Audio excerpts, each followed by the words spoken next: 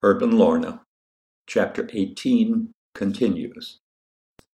Mark was sitting on the living room sofa with his right arm around Margot and his left arm around Martha, when Herb and Lorna, who had come in through the kitchen, suddenly appeared in the archway between their dining room and their living room. His first impulse was to jump up and thank them. He felt such a rush of gratitude. He was grateful for their having brought all this about, for having provided the house, the fireplace, the sofa.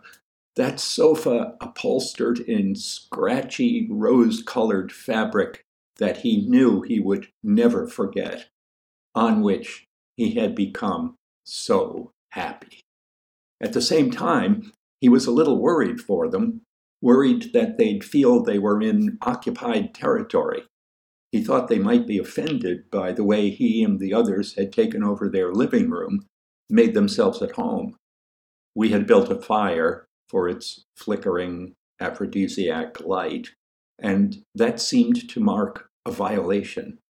There was party clutter everywhere, bottles, beer in quarts, and Hagenhag scotch in pinch bottles, which were chic in my circle then. Cigarette packs and butts and ashtrays and lighters. In memory, it seems as if all of us had Zippo lighters with totemic college emblems, snack packages, and the remains of some onion dip. There were couples in various styles of embrace, and there were loud conversations. Lorna took all of this in, and she smiled. There was endorsement in her smile, not the condescending youth must be served sort, but an elevating this is meet and right sort, as if the purpose behind Herb and Lorna's return was not to see what we might be doing wrong, but to see that we were doing it right. Lorna's smile seemed to give to everything we were up to in her living room the endorsement of an elder, a sage. This interpretation comes long after the fact, I admit, and I can't pretend that I read all of it in Lorna's smile that night. Herb was right behind Lorna, wearing a similar smile. He was less forward, eager but hesitant, and he stood in what I thought of as his ready when you are posture, bent slightly at the waist, as if he wanted to come right on in and start shaking hands, but felt that he had to wait for an invitation. Not an invitation into his own living room, certainly, but an invitation into our party, into our youth. Lorna called out, "Hello," in a tone she might have used to welcome guests to a party of her own. The sound of her voice occasioned some squeals in corners of the room and a crash in one of the bedrooms down the hall.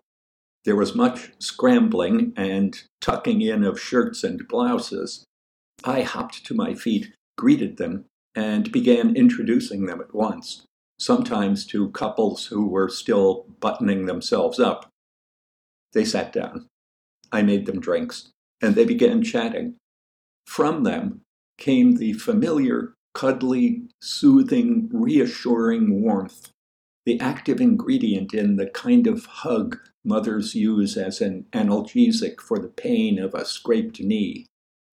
Most of my friends, charmed by them, warmed by them, attracted to them, stayed around for another hour or so.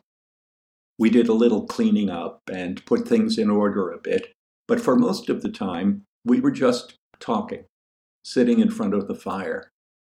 Finally, everyone but Mark and the Glyns and Albertine and I had left. It was time for me to walk Albertine home. I urged Herb and Lorna to go to bed and leave the rest of the cleaning up to me in the morning. They said they would, but I could tell that they didn't mean it. The five of us left. It is possible that without that quiet, domestic ending to the evening, the love that Margot and Martha felt for Mark would, when the three of them finally left, simply have evaporated in the outside air. Instead, as soon as Herb had closed the front door behind us, Margot linked her arm with Mark's, snuggled against him, and said, "Weren't they wonderful?" "Oh, yes," said Martha. She snuggled against Mark from the other side. "They're so sweet. They're so homey." "You can just see them serving Thanksgiving dinner, can't you?" asked Margot. "Right," said Martha. "She'd be wearing a starched apron with ruffles." "Oh, of course," said Margot. "And she would have made about 3 pies." "And he would carve the turkey at the table," Mark said. "That's just the way it is," I said. We separated at the end of the street. Albertine and I took our time walking home. Warmed by Herb and Lorna's happy domesticity, we sketched something like it for ourselves. Mark and Margot and Martha, similarly warmed, were allowing themselves, but without admitting it, to hope that somehow they might, as a trio, achieve something like it too.